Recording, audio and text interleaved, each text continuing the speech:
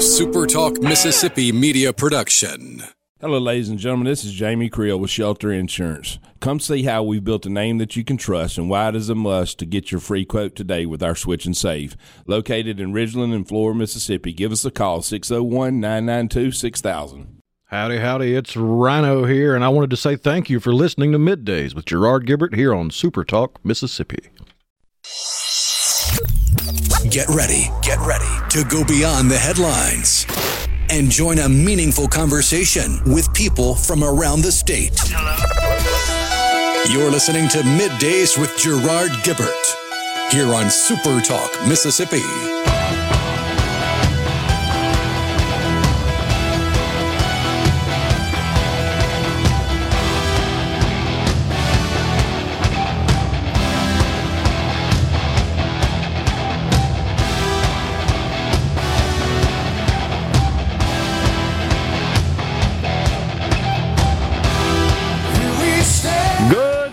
Everyone, and welcome to MidDays, SuperTalk Mississippi. I'm your host, Gerard Gibert, along with Rhino in the Element Wealth studio, guiding you through the middle of your day with facts, fodder, and fine music on this Hump Day. And it is the day after the big elections here in the state of Mississippi. Fantastic coverage by our SuperTalk team, and if you want to see all the latest results, just log in to SuperTalk Mississippi Media. SuperTalk.fm is the URL for the website. We got all the live results right there, Rhino. And, of course, top of the ticket, Governor Tate Reeves. The election has been called for him, was last evening at 11:29 by the Associated Press. Currently, the standings in the race with 95% of the votes counted. Governor Reeves has received 406,247 votes. That equals 51.8% of those cast.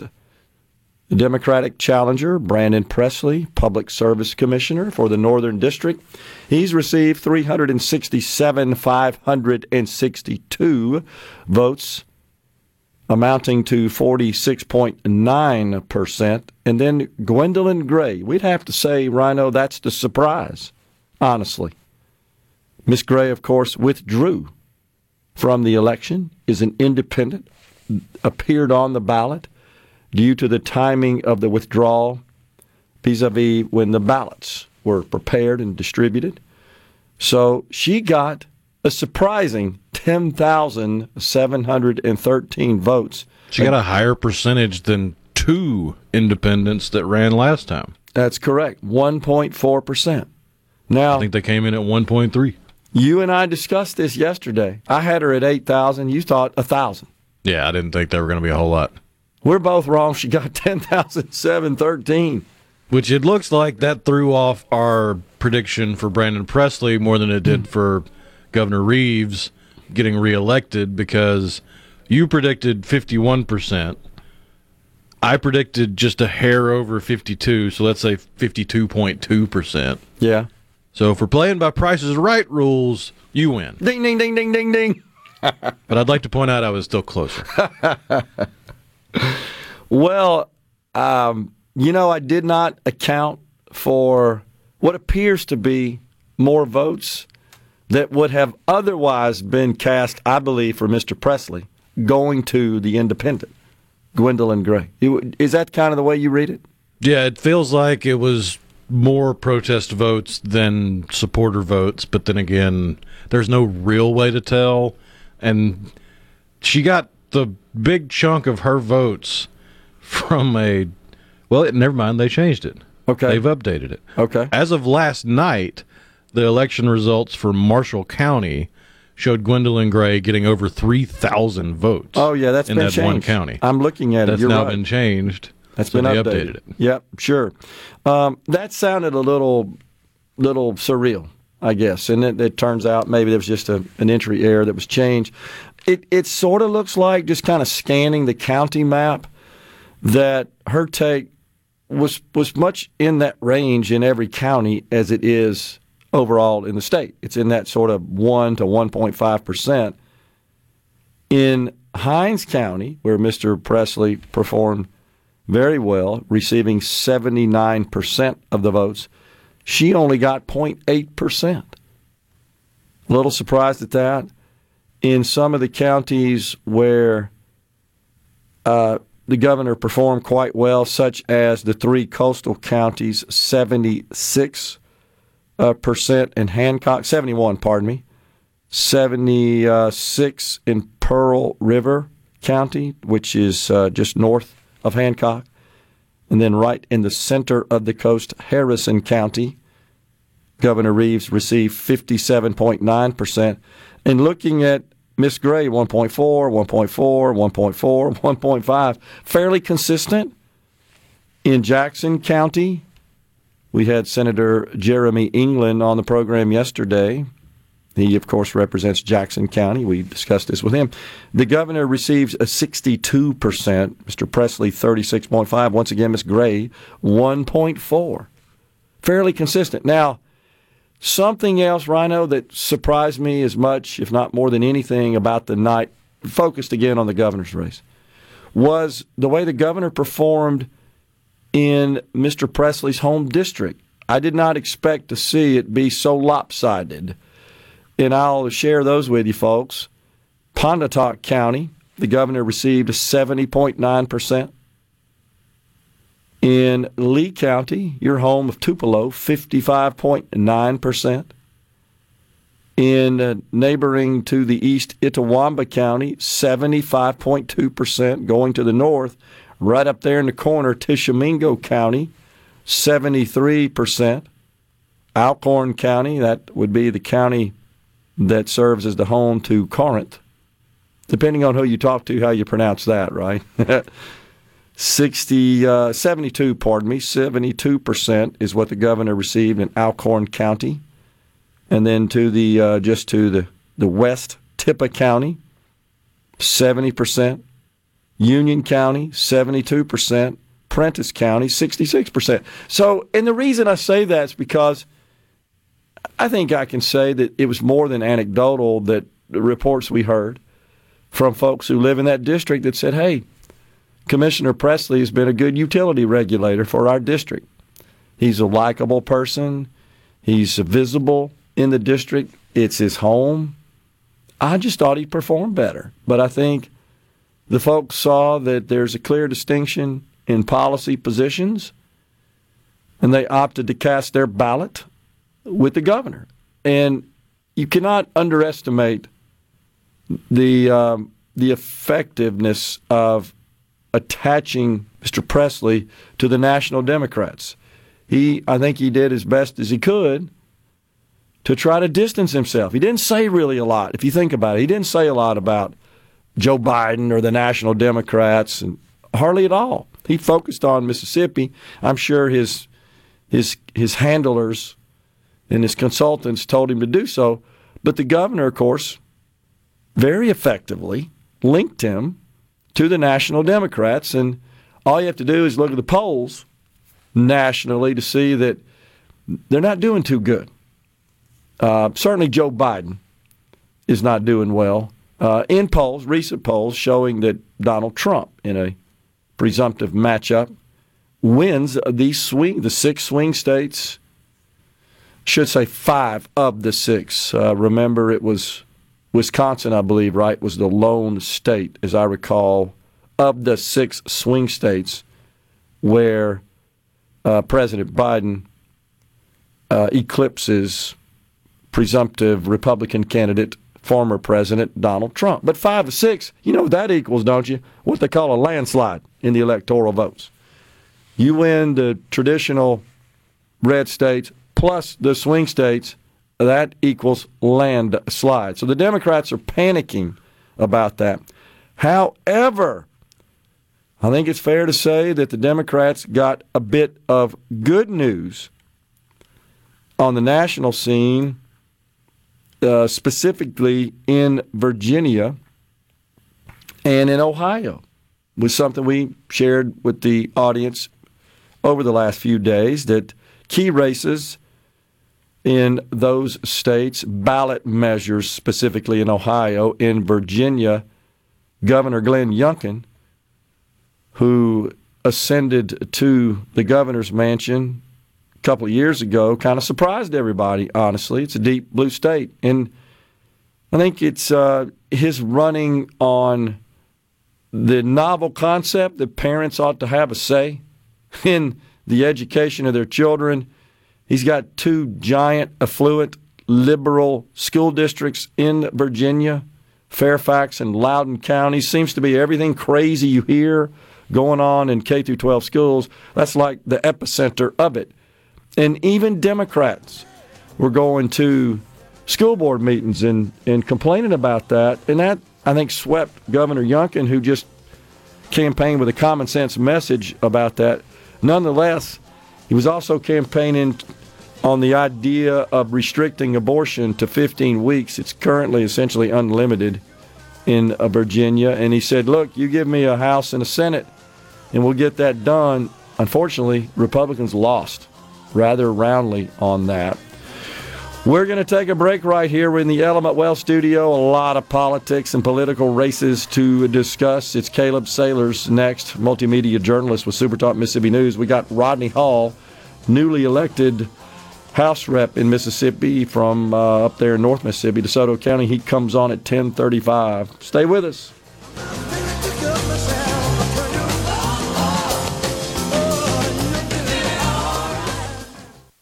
Gerard Gibert. He keeps his classified documents right where they belong. Inside a Journey record jacket from the 1980s. Gerard Gibert, SuperTalk Mississippi.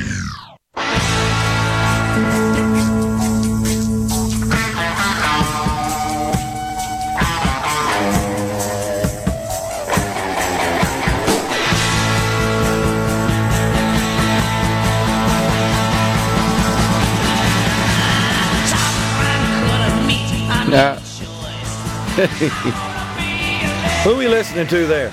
That's from the All Hit Request line. That's Alice Cooper's Elected. Is that by Caleb? He requested that? It was on the C Spire text. Oh, okay. I missed it. Hadn't been on there yet. I didn't request it, but I love Alice Cooper, though. We welcome Caleb Sailors, multimedia journalist, SuperTalk Mississippi News. What's going on there? I didn't know if we were going to get the Chiron or not. I know it's Wednesday, so maybe we're skipping that. I heard it a little more yesterday than normal, being here until after midnight last night, so I was prepared. My PTSD kicked in from the Chiron. But what's going on, Gerard? I don't know, man. A little bit from yesterday. Yeah, yesterday was a pretty big day, wasn't it? It's a couple things that went on in the state of Mississippi. Yeah. Well, we had the general election yesterday, and I hope for all of our listening audience and viewing audience right now, I hope y'all were tuned in to supertalk.fm last night or listening to your radio dial with our station statewide. And we were clicking on all cylinders last night. Gerard, Richard Cross did a great job with the coverage and the guests we had on. It was just, and then you had JT and Alyssa working on the editorial and online side. I was kind of voicing the newscast last night, and we were just really a well-oiled machine. And then you had the actual elections themselves. Not really any surprises last night on the statewide level. Governor Tate Reeves held on and defeated Brandon Presley. Some would say that he won by a greater margin than expected, and some would argue that it was closer than they expected, depending on who you ask, which pollsters you talk to. And then down the ticket, though, statewide, none of the races were close. Delbert Hoseman won by a landslide. Lynn Fitch was reelected as Attorney General by a landslide. Michael Watson, Shad White, David McRae, Andy Gibson, Mike Cheney, all of them reelected by a landslide. So nothing new. Yeah. And really the only race that's being challenged right now and has a lot of implications is Central District Public Service Commissioner right now. As things stand, we've got 94% of the votes, or 95% of the votes in, and DeKeither Stamps is starting to pull away a little bit more. He's got close to a 3,000 vote lead over Brent Bailey as the incumbent. Yeah, the incumbent. Yep. As absentee ballots come in. And one of the things about this election, too, though, is if Stamps ends up winning, you'll have all three new faces in the Public Service Commission, with Chris Brown being in the Northern District now replacing Brandon Presley, and then Nelson Wayne Carr in the Southern District, who ousted Dane Maxwell in the primaries. And so if Sampson is to win, we will have all 3 new public service commissioners in Mississippi, which will be very interesting, change in leadership. Yeah. And there were a couple other close races last night, or more contested races on a local level. You had in Jones County the sheriff's race, which I've talked to our friends down at our Laurel station plenty, and I've covered some of the events down there. And this sheriff's race was hotly contested with incumbent Joe Berlin and former sheriff Alex Hodge. So 2 cycles ago, Hodge and Berlin were neck and neck with each other. Some of the people of Jones County kind of gotten fed up with Hodge and the way he had kind of lost touch with the people, and Berlin beat him.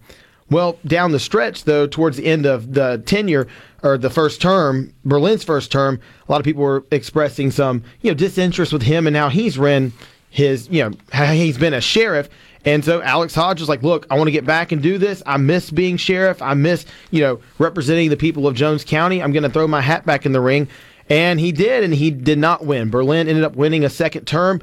Ironically, though, this is one of the races where Berlin won by a plurality. Nobody got anywhere near 50% of the vote. Berlin got 33%, Alex Hodge got 31%, the Republican Macon Davis got 24%, and then Kenny Rogers, not the singer, got 12% of the vote.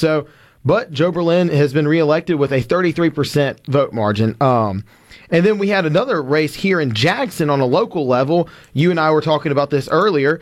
Shonda Yates, had a late push in her campaign. She was being challenged by Emil Wilson, a Republican who, championed himself as like, I'm the conservative solution for this city or for this area in House District 64. And he campaigned very hard. I mean, I live here in Jackson, and I would see his ads, I would see his billboards everywhere. Well, Shonda Representative Yates made a late push down the stretch and got some very big endorsements from some former city councilmen, from Sheriff Tyree Jones, and continued to push. And she ended up just bludgeoning Emil Wilson. I mean, she won. She got 62% of the vote to his 38%, which was interesting because I kind of expected that one to be a little closer than it was. But the people in the area decided, Shonda Yates has been a good representative, and she's represented the city of Jackson and the area well. And that's what the people decided yesterday. Interesting. And she is an independent now, right? Yes. She converted. Mm-hmm. Former Democrat, now independent. Independent. So interesting. But it's tough. It's a tough district for a Republican. Oh, absolutely. Right. And my understanding is, just kind of taking a look at her voting history and talking to other members of the House, she's somewhat fiscally moderate, or conservative, pardon me, but more socially moderate. And she was instrumental did support the Capitol Complex Improvement District. Yes, and I think House she won a lot of favor of members of the House in that respect. Absolutely. And the expansion of Capitol Police, too, and redistricting in Jackson. She's done a lot. And I've talked to a lot of people. I mean, I live in Jackson. I've talked to a lot of people in Jackson, a lot of voters, and a lot of people are very pleased with what she's done here in the capital city of Mississippi. And so Emil's push didn't really work, and so Shonda Yates has been reelected. Yeah, interesting. So any idea why here we are at essentially 10:30 the day after the election, we only have 96% of the votes counted? Is it your understanding, looking at the governor's race at the top of the ticket there, is it your understanding that that's just due to lagging absentee ballots, or there's still precincts out? Seems like Holmes County is always kind of late to getting their stuff in. I haven't looked, county by county level, but just curious as to why we still have 4% of the votes out. And for our listening audience, if you want to look at a county-by-county map, go to supertalk.fm. On the governor's race, we do have a county-by-county map showing you where everything has been reported. Right now, I'm looking at Holmes County. It's 93% of votes counted. So there you go. There's a little lag there. In Hinds County, we've got 95% of votes counted. Rankin County, only 90% of votes counted. So there's a little lag. I guess it could be due to absentee or late votes. I'm not sure there, but they did only 96% reporting, and then that race with Brent Bailey and DeKeither Stamps, only 95% reporting. So that's a central district of Mississippi deal. So we'll see as the numbers continue to come in. We'll keep you updated at supertalk.fm. Did you happen to hear Mr. Presley's speech last night at his campaign I caught the very beginning of it. I was actually recording a newscast, letting our listening audience know that Tate Reeves had been reelected, so I didn't get to hear all of it. Yeah, I was just curious. I was actually making the rounds at the various events last night, so I didn't see it. But I did see it projected on the screen when I was at the governor's event. In Flowood here. Just curious as to what his message was. I mean, he congratulated Tate Reeves on winning, and he thanked the people of Mississippi for going out and voting for him. But he vowed that Medicaid will be expanded in Mississippi at some point or another, and so he harped on that again last night. But that was his kind of, I guess that was central thing. Yeah, no doubt. And he ran on that. He championed that. He platformed on that. So I mean, I guess he was going to go out to the bitter end swinging on that.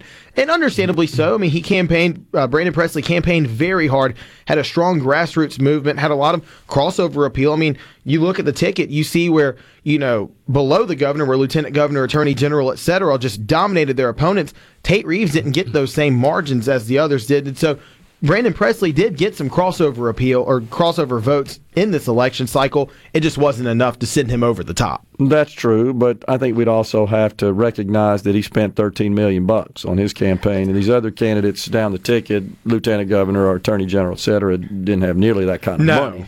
And didn't fill up all the media with ads. And that's what Robert Bradford, who lost to Andy Gibson last night for agriculture commissioner, he was kind of telling me, he's like, well, I hope the enthusiasm at the top of the ticket kind of has a trickle-down effect, too, where people just kind of vote Democrat straight down the ticket. He was like, there's a lot of excitement in the gubernatorial race, and so hopefully I benefit from that, too. And it was neat talking to him and him being that honest with me about that. Like, he didn't have the money that Brandon Presley had. None of them did. Yeah. And so they were kind of just hoping that would benefit them in the long run last night. And it's, you look at the numbers. Most of his money came from out of state. The Democratic Governors Association, how much do they dump in the deal, Rhino? Like $4 million or something, I think, last I looked.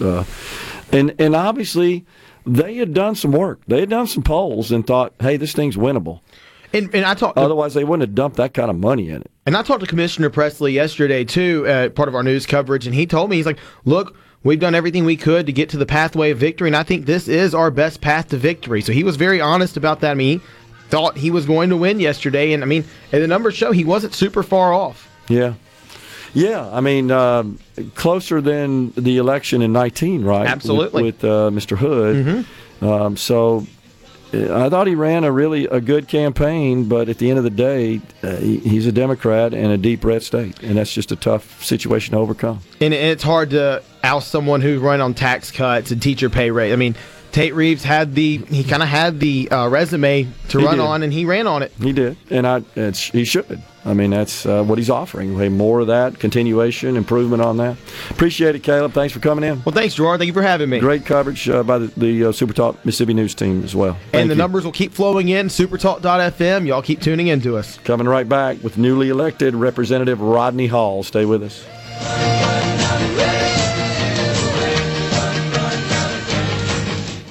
Covering the stories that matter most to Mississippians. Gerard Gibert. Middays with Gerard. SuperTalk Mississippi.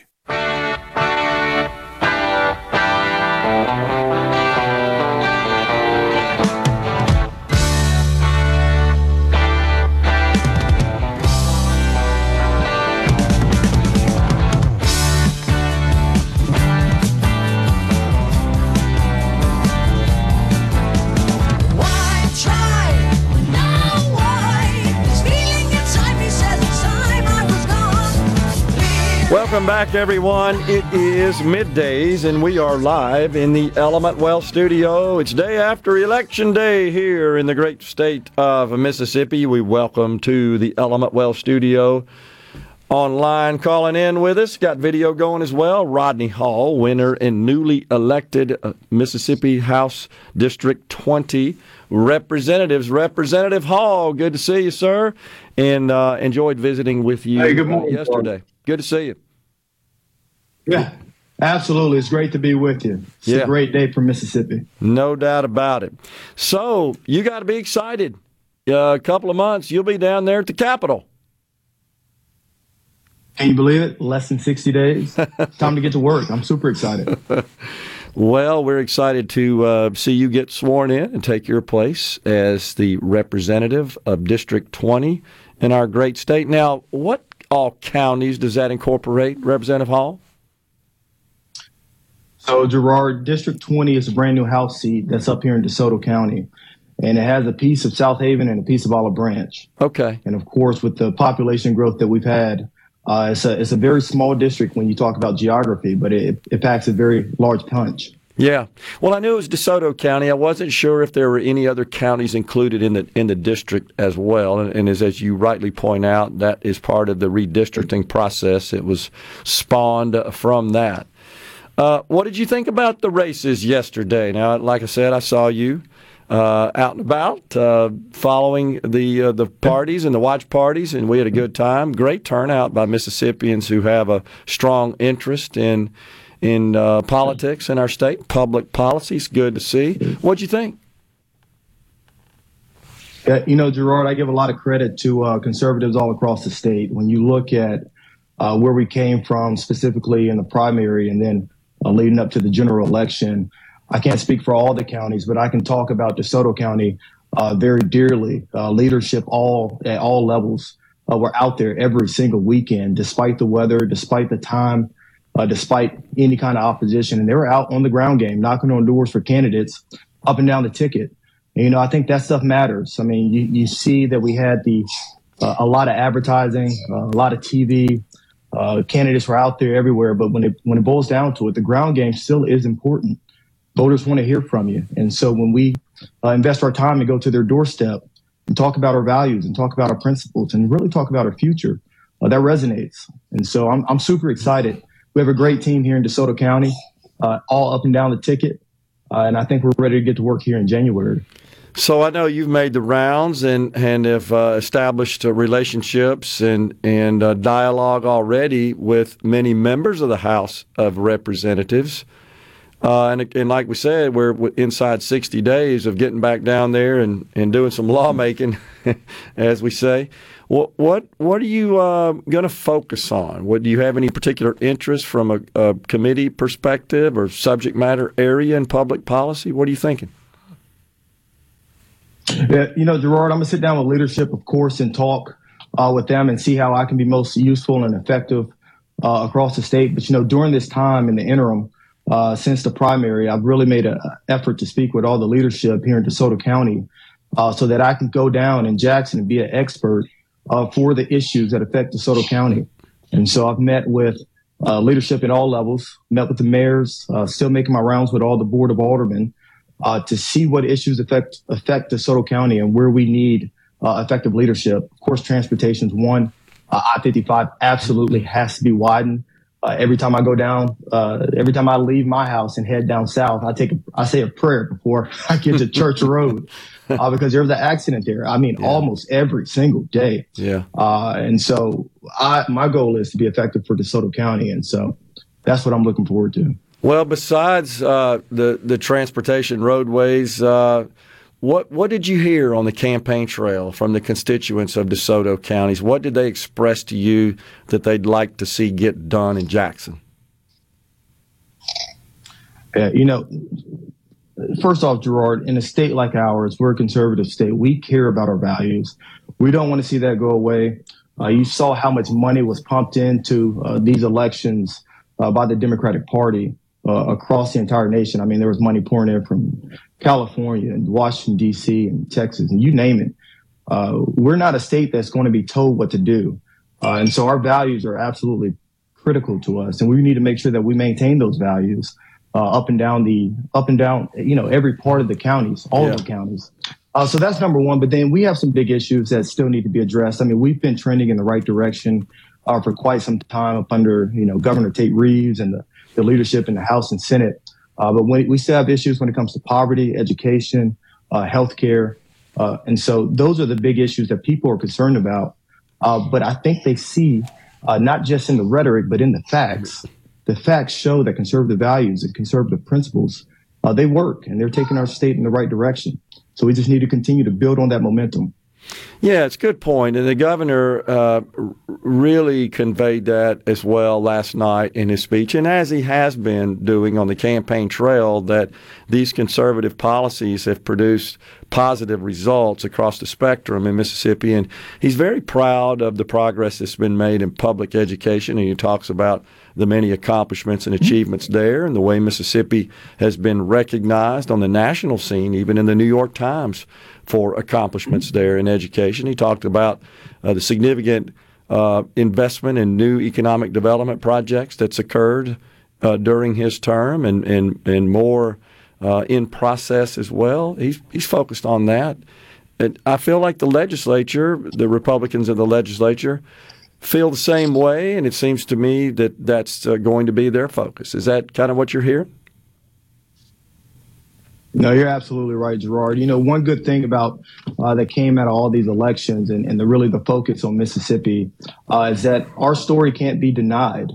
For so long in the national media, they like to look down on Mississippi and Mississippians and talk about our state in a way that just isn't true. And anybody that lives here and that is from here and that, stays here, understand that Mississippi is a beautiful state with so many great citizens, with so much opportunity. And so our story can't be denied anymore. We've seen a lot of progress and success in every single domain. And so our legislature, we have great leadership coming back. I think we have a great team specifically here in DeSoto County that's going down to Jackson. And we have good leadership all up and down at each level of government. And so with us all working together, I think that we can continue to move Mississippi forward. Yeah. Representative Hall, as an African-American Republican conservative, have you received any grief from the Democrats in not just falling in line in the Democrat Party? Has that been an issue at all? Yeah, Gerard, they've already been, throwing volley shots and trying to really take off course something that a movement that should be sustained, a movement that should be growing. And, one thing that I saw over this last election cycle, all the money was pumped in there because they felt that they had an opportunity to turn this state. And if you look at the numbers and just the numbers, they felt like there was blood in the water. And so they dumped a lot of money into races here in Mississippi, thinking that they would get some wins, and they didn't. But, Gerard, one thing that is very important, if we don't want to find ourselves here again in the next 4 years, we have to stay engaged. We have to stay involved, and we have to compete for black votes. And here's the thing. This is not the big tent party. I'm not saying let's change our values and try to, concede or appease to try to get votes. There are black folks all across this state that have the same values, right, the same principles, right, and are conservatives, but for being black. Yeah. And so we need to go and reach out to them, stay engaged in that community so that we can have their votes next time around. Yeah. But they continue to vote primarily Democrat, Rodney. And how do we get the message to them that the Democrat policies, liberal policies, really aren't in their best interests? We've somehow got to overcome that. It's just been ingrained for so long. But you're seeing even at the national level, we're seeing polls show that there are lots of black voters that are frustrated with the current situation nationally, and they're peeling off and pledging their support for the Republican candidates in the next cycle. Yeah. I think Trump did a really good job when you look at his first presidential cycle and his second run. He actually increased in the black vote. And, I give a lot of credit to that because he actually went out to that community and engaged in the black community. Yeah. That stuff is important. We can't just sit back and wait to the next election, and we can't use just traditional media and think that our message, which is a good message, and I believe in it, and it works. We can't just sit back and throw it out there in the ether and think that it will be received. Yeah. We have to go to where the voters are. We have to go into their communities. We have to go to their ball games. We have to go to JSU and Alcorn. Yeah. And it's not a pulling an arm, but just staying engaged and say, hey guys, I know you got questions. This is what we believe in. This is the stuff that we're trying to accomplish. And these are the facts. Totally this agree. This is the success that we have had. So we got to stay engaged. Sounds like a good strategy. Representative Rodney Hall, appreciate you coming on the program. Congratulations. And I'm sure we'll be talking to you some more. And I feel like I'll run into you down at the Capitol in the next session. Looking forward to that. Thanks a lot. Hey, thank you, Gerard. Appreciate Take it. care. We're coming right back, folks, in the Element Well studio. Stay with us.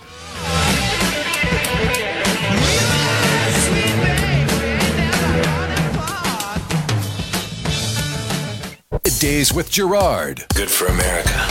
Good for fans of justice and truth. Good for us. SuperTalk Mississippi. This is what we stand for.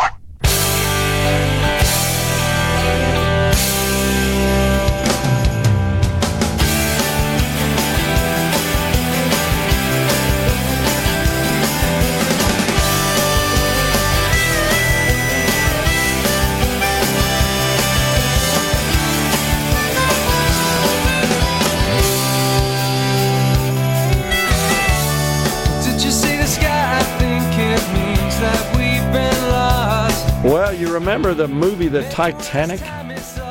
Oh, yeah. Jack Dawson, of course. Leo DiCaprio. Right, the character. His costume is being auctioned off. I'm looking at it on the TV in here. How about that? Got all the clothing he wore there. Yeah, it's a lot of Hollywood history. Interesting. The Bond tuxedo from No Time to Die. Looking at a photo of that. That's pretty cool, isn't it? Oh, wow. You got some money to buy that? I wonder how expensive it is. You'd have to be kind of into that stuff, I guess, right? Oh, yeah. You'd have to have that Scrooge McDuck kind of money. Just swimming in the vault. Yeah.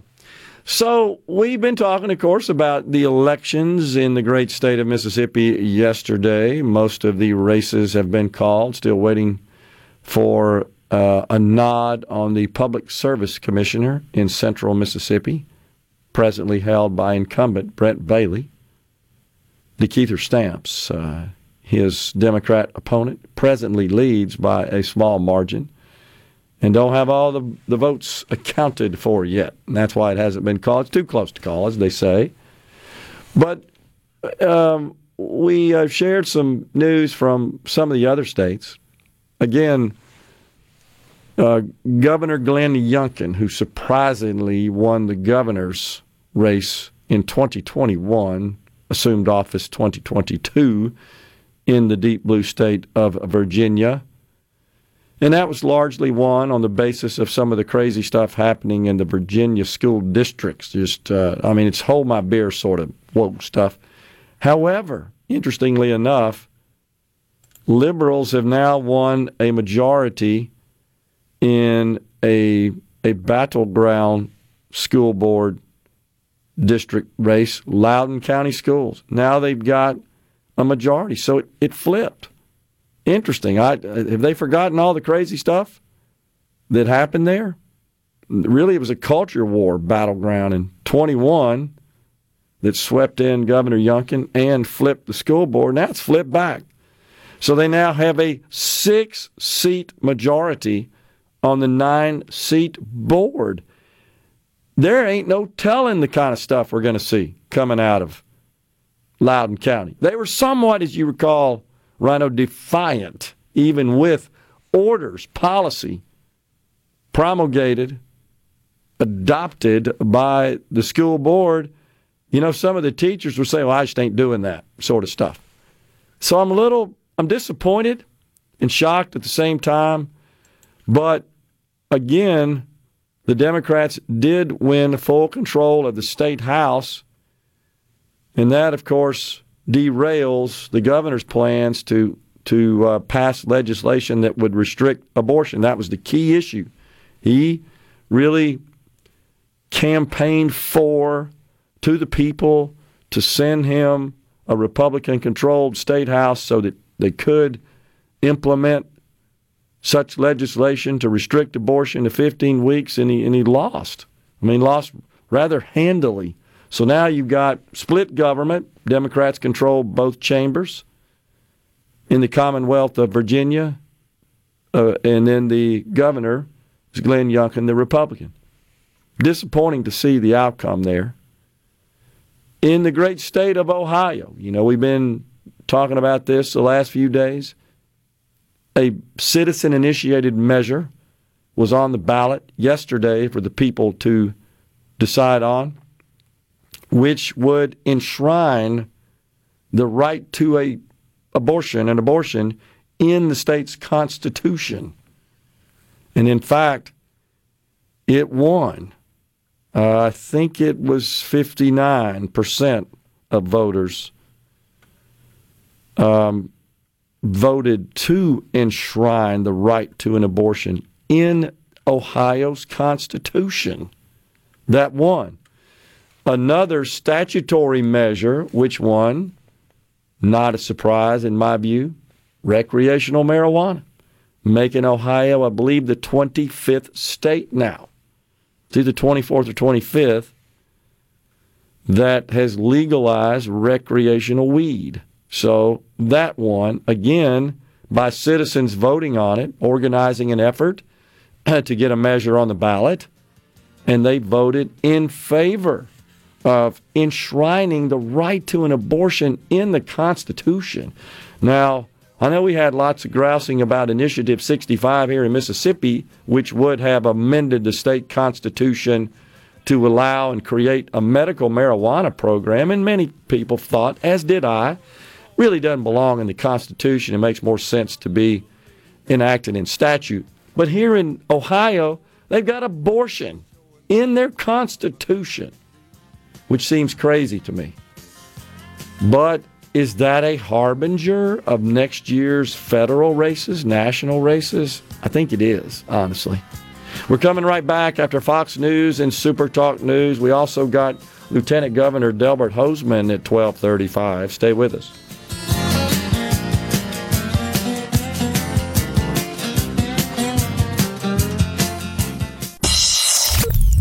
Get ready to go beyond the headlines and join a meaningful conversation with people from around the state. Hello? You're listening to MidDays with Gerard Gibert here on SuperTalk Mississippi.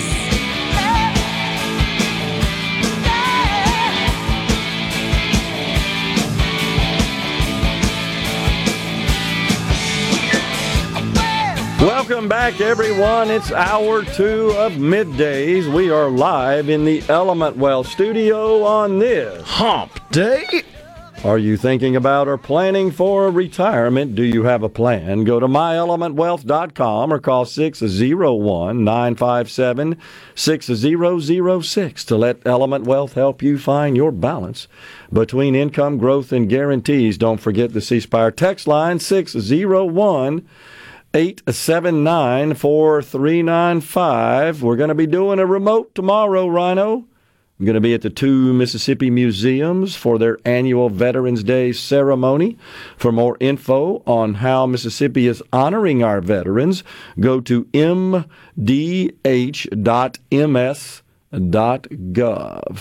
And then, let's see, Friday, I'm down at Camp Shelby. Veterans Day, we established yesterday, is on Saturday. Correct. Right? So we'll be down there at Camp Shelby with the good folks, the Mississippi Armed Forces Museum. If you haven't been, folks, you need to go. It is outstanding. Such a tribute to the many Mississippians who served their country in the United States Armed Forces. Always a good time down there because the folks are so good, and it's just an honor, honestly, to be in the presence of so many that serve our country in the military, past and present, and I appreciate it. So, yeah, the constitutional right in Ohio, just wanted to make sure I had the numbers right, a constitutional right to, as it was described on the ballot, make and carry out one's own reproductive decisions, including but not limited to decisions about abortion, contraception, fertility treatment, miscarriage care, etc. That the outcome was 58 for, voted yes, 42 no. Honestly, that's a landslide in political parlance. Also, Ohio is the 24th state to legalize recreational marijuana. And that, too, was quite strong, 56 to 44 in favor. Now, that's somewhat interesting, so, isn't it not, Rhino, that the abortion right got more yeses than the recreational marijuana. You surprised at that? Not particularly, because it feels like the abortion debate is a much stronger driver of votes. Yeah. The recreational marijuana conversation might get a little more conversation on social media, but I don't see that as being quite as big a factor in getting out the vote. Okay. You could be right about that. Now, as you point out, there was a bunch of money spent. That's what it takes to organize these citizen ballot measures. Lots of campaigning. I mean, it's like running a political race, essentially. For office, it takes a lot of money to get the word out, to educate people, and just promote Election Day and so forth. I mean, it's run just almost totally tantamount to running a race for political office. Kentucky, another high-profile race that was in focus, that being the race for governor, where incumbent Democrat Andy Beshear defeated State Attorney General Daniel Cameron 49.2 to 48.8. Fairly close. And I think it goes to show just how almost evenly divided the state is now. The country is. Kentucky is a red state. Kentucky has Republican representation in the Senate, mostly in the House. Donald Trump carried it. I don't know that a Democrat's won the state of Kentucky running for president in quite some time. And its legislature is red. But it's kind of odd. You've got a bit like Louisiana, if you think about it. And so he won. Something else we should pay attention to is a Supreme Court race in the Keystone State of Pennsylvania. Daniel McCaffrey defeated Carolyn Carluccio. And this is a candidate that ran, the Democrat did, on abortion. Ran on abortion rights. Interesting. So now you've got control of the court in favor of the Democrats. One of two states, along with Wisconsin, to hold state Supreme Court elections in 2023. So I think the point I'm trying to make here is that in the wake of the Dobbs decision, which sent the issue back to the states, I totally believe that was the correct legal thing to do. We can, aside from the moral aspect of it, let's just focus on the legal and political aspect. Totally believe the Supreme Court got it wrong in the original Roe decision and got it right in the reversal. And in doing so, it sent the issue back to the states. And so states have been scrambling, working rather frantically to establish their position on the matter. And in the case of Pennsylvania, they had an election for a Supreme Court justice, and this person ran a pro-choice theme and won. In Ohio, they immediately get a ballot measure. And there have been some other states as well which have had ballot measures concerning that particular topic. And in every single instance, the pro-choice position of those measures prevailed over the pro-life. It's just something to think about and take a look at strictly from a political. And I think the Republican Party is looking for some guidance from Donald Trump, because it certainly appears right now that he's going to be the nominee, and I think Republicans are seeking guidance from the person at the top of the party. And what Donald Trump has said is, and I'm paraphrasing a little bit, but he said we're going to get something done on abortion at the federal level and everybody's going to be happy. He harshly criticized Governor Ron DeSantis, a presidential opponent, on signing legislation that limits abortion to 6 weeks of gestation. He said that was too harsh, is what Donald Trump said. Seems to be kind of a consensus building around 15 weeks. Even Mike Pence, an evangelical Christian as he describes himself, he in both debates indicated support. I mean, he stated this, 15-week federal ban is what he wanted. That's hardly what I would call a pro-life position. It was a little shocking, honestly. So I think this is something the party is going to have to grapple with just from a political perspective. And the races yesterday are very instructive on that matter. And I think they'll have to come to and collaborate and come to some sort of consensus on how the party will handle that matter going forward from a political perspective. Interesting stuff. We also noted that there are some races in the state, Rhino, that are some seats, some offices, I think is the way we should describe it, that, to see if I can find the information that we were sent earlier, there are some offices that are won with a simple plurality, and others require a majority. Public Service Commissioner is a plurality.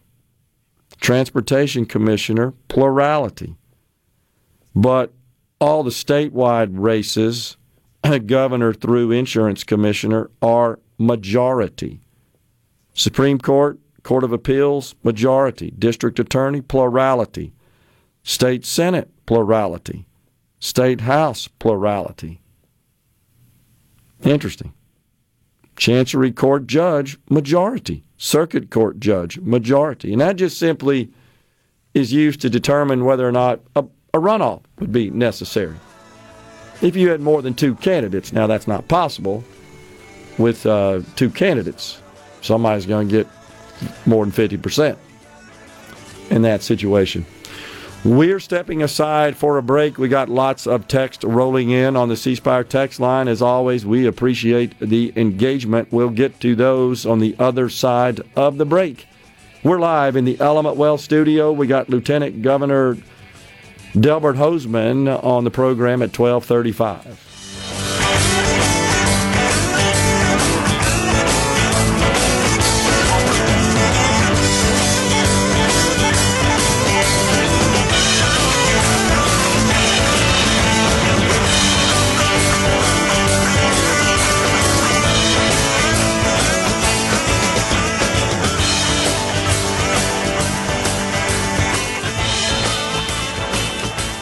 The talk that keeps Mississippi talking. We're rolling. Hit it. Go. Play it.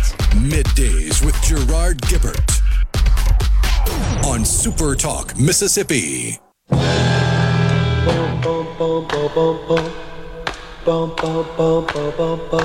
feel free. I feel free. I feel free.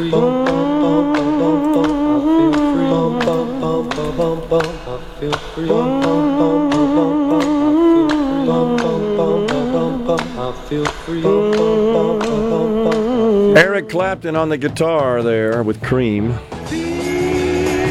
think that's Jack Bruce on the vocals.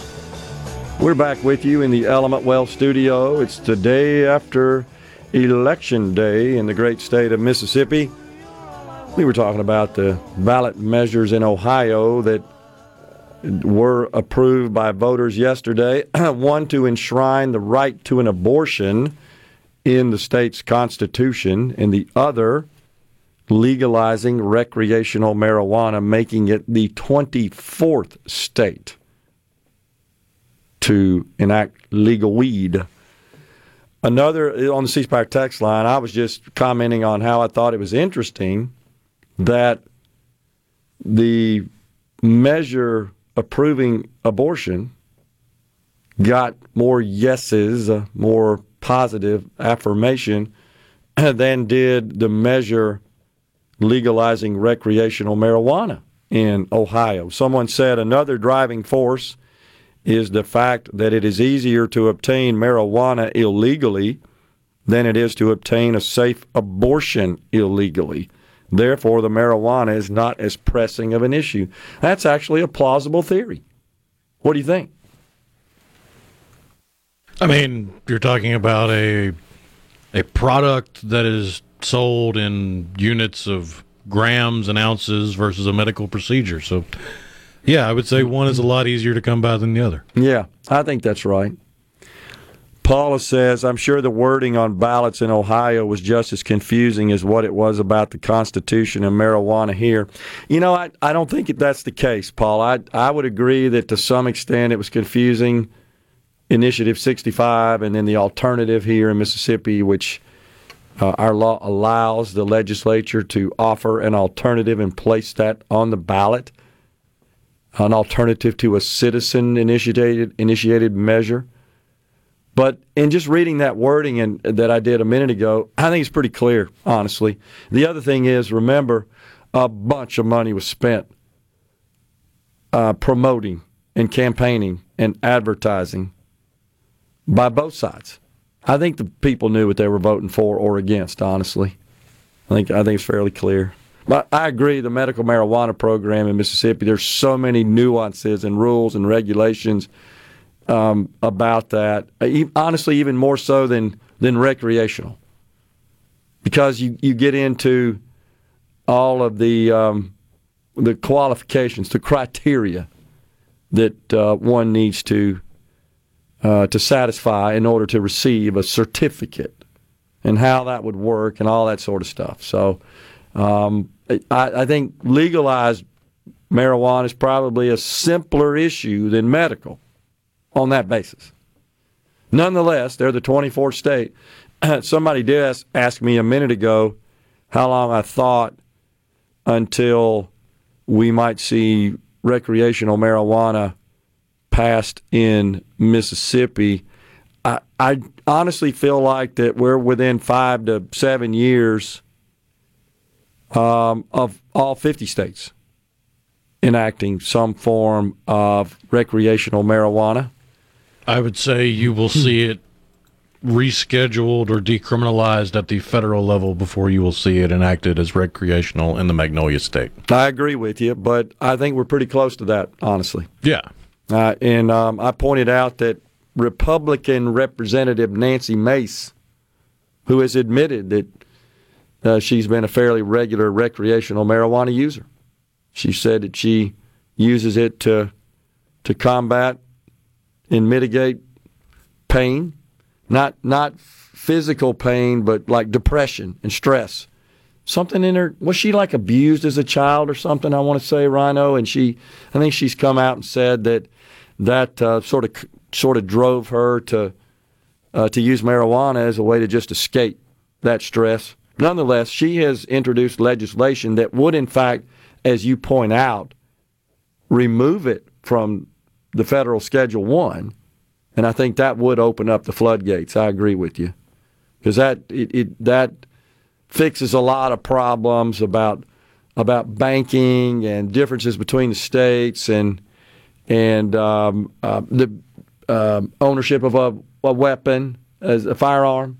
You sort of fix that. That's been something we've talked about a lot on the program. You have very eloquently described what's involved there. It's you fill out the application and you're asked a question. You have to complete a question, yes or no. I'm using illegal substances, and even though you may be in a medical marijuana program like in Mississippi, if you say yes to that, you're actually committing fraud, right? Well, no, if you say yes to that, you are not going to be able to purchase the firearm. Oh, that's You're true. going to fail the background My check. bad. If you say no, if you say no my on it, bad. if you lie on a federal form, you've committed federal fraud. Yeah. The problem is it's an infinitesimally small percentage of the people that say no that are committing fraud that actually get prosecuted for it. Yeah. So I apologize. I just jumped that and reversed it, but you know what I was talking about. Oh, yeah. So, but once you've done that, you got your license, you got firearms, and then you go get a certificate. You don't have to go back, right, and fill the form out.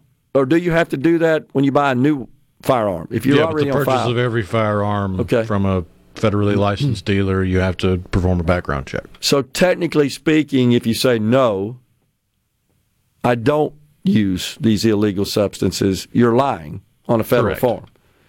But the chance Which has pretty stiff penalties. Yeah. Yeah, the chance of it actually coming to fruition is slim to none. I mean, that some federal law enforcement person is going to bust up in your house and say, hey, look, I see you got a medical marijuana card and you got a firearm. That just, I don't think there's been any. It's like seatbelt laws used to be before it became a primary issue, when it was, I pulled you over for speeding and you're not wearing your seatbelt. It's something they would tack on. It wouldn't necessarily be the root cause of an investigation. Yeah.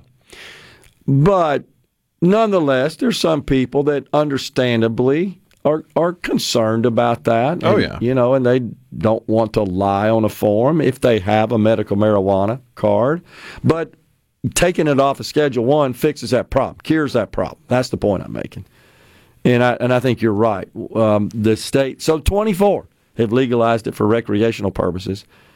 There are several states, I would include, as you indicate, Mississippi in that category, that if it came off Schedule 1 at the federal level, I think that opened up the floodgates, honestly. I also believe the Democrats will really promote that in the next election cycle, in the 24 election cycle. I think they're gonna include that as a plank in their platform. Vote for us, and we're going to take it off Schedule 1, and in an attempt to attract young voters, is what they're saying. Anyhow, their camp is saying at this point. We'll see if that can offset the Bidenomics that folks ain't very happy about, even though he thinks they're loving it, which is crazy. Carol in Starkville says, I went to have my ballot counted in the machine, and the attendant said, you did yours right. You filled in all the dots. What happens if you did not fill in a dot under each category? It is my understanding that it is not necessary to vote in every race on the ballot, that the ballot can still be scanned and accounted for. I recall in the 2020 election, is that also when we had Initiative 65? When did that occur on the ballot? Was that 2020? I'm trying to remember. I think it was, yeah. I remember Secretary of State Michael Watson. Yeah, 2020. Okay, informing us that there were more votes for that. It was either that or the flag got more votes than the top of the ticket for president, meaning a lot of people left president blank, but still voted on those matters. That the number of ballots cast exceeded on those ballot measures, one of those, compared to the race for the presidency. Interesting. Randy in Starkville says Reeves should send the Democrat Governors Association a heartfelt sympathy card on behalf of Republican Mississippians. The governor did in his speech last night. He did note that Democrats dumped $13 million into the state of Mississippi in an effort to get Mr. Presley elected. To my knowledge, off the top of my head, Rhino, that's the most money ever spent by a single candidate in a race for public office in the state of Mississippi. I do not think a single candidate has spent that much in our history. That's a bunch of money, $13 million. So I think between he and the governor, north of $20 million, right? About $23 million total spent, $24 million total. $13 million didn't do it for the Democrats. I believe that will be a deterrence in the future. I really do. Folks, we're stepping aside for a break. Once again, we're in the Element Well studio. Coming right back, we've got Lieutenant Governor Delbert Hosemann in right about an hour from now. Stay with us. Balls of fire! Okay, is everybody ready? I'm ready. Ready here. Middays with Gerard Gibert on SuperTalk Mississippi. 'Cause I'm as free as a bird now. And this bird will never change. Oh,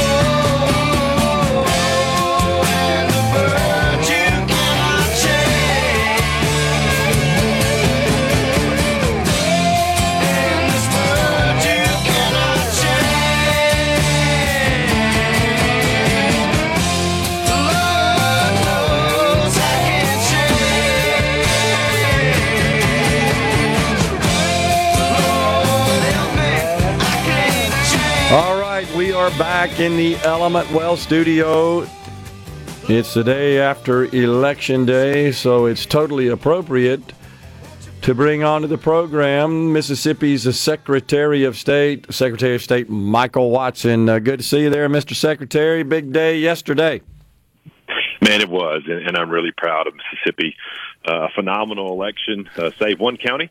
And they obviously had issues that I'm sure we'll address at some point in time, but really proud of all of our poll workers, our commissioners, and our clerks around the state that did a phenomenal job. We had 0 cybersecurity issues, and 81 of 82 counties did a fantastic job. So big shout-out to my team and my staff that did a phenomenal job of training up our commissioners and our clerks and advising them throughout the day. So I just want to say big thanks to them. Did a wonderful job. Yeah, and we should point out, I happen to know a little bit about this because my daughter is one of those staff. It was a late night. I mean, your team, and they took it like troopers. Your team was working pretty late last night, honestly. They were, and let me say this, the folks that have questions about Hinds County, we had observers at every single one of those precincts. And, we were on the ground making sure that the law was being followed. Unfortunately, the commissioners and the team there on Hinds County they weren't prepared. And there weren't enough ballots around. So a lot of folks have asked questions, and that's fine. They can ask the questions, but the statutory duty to make sure you have enough ballots falls on elections commissioners.